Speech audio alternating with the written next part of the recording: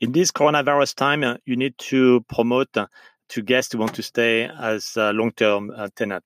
And you need to look at two things. Of course, your cost, like what is the lowest of the lowest you would like to price your property on a monthly basis. And for this, you need to add especially the rent if you pay one, the utilities, and if you have a mortgage, of course, you have the mortgage plus property tax plus homeowner association. So whether you rent and sublease or whether you're an owner, make sure that you add all of the costs that you have on a monthly basis. And that amount is the absolute lowest you don't want to go below.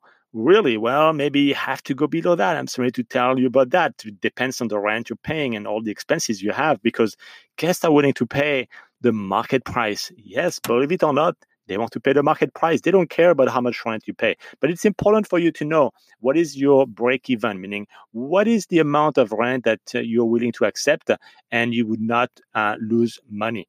That is a very important number. So calculate this number for you.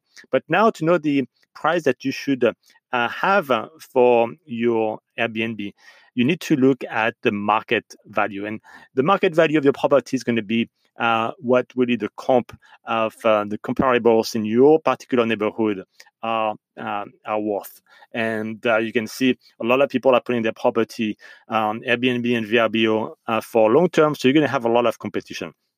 So you can look at two things.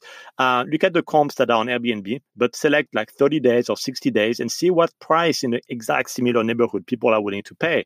That is a very, very, very good indication for you of the market price. But also look at Craigslist.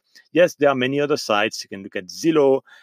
You can look at many other rental websites for your particular city. But Craigslist remain really a very good benchmark for this. So look at Craigslist and for a similar type of property, like don't look at a 3-bedroom property rental price if a 1-bedroom is what you have for rent. But make sure that you look at furnished property. So you need to compare apple to apple, talking furnished property. So if you look at Craigslist, select the option furnished. If you look on Airbnb, of course, they are all furnished, so you don't have to select this option. There's no option to have an unfurnished Airbnb. But this is two data points that are going to help you to price your property at the absolute bottom. That is not going to make you lose money, but it's also is going to be rentable, meaning at the market price.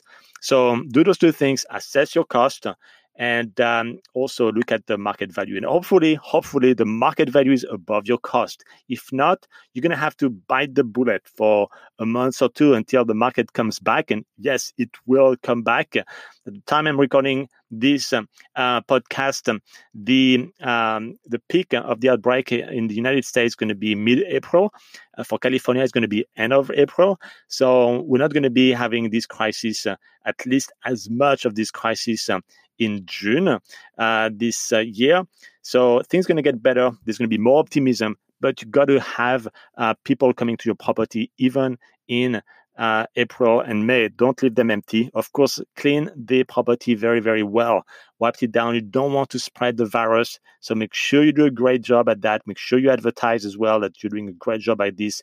Put the photo of the actual product to clean these properties of yours. And first and foremost, to make sure that after you've done this job, you have the right price for 30 days, 60 days type of rental.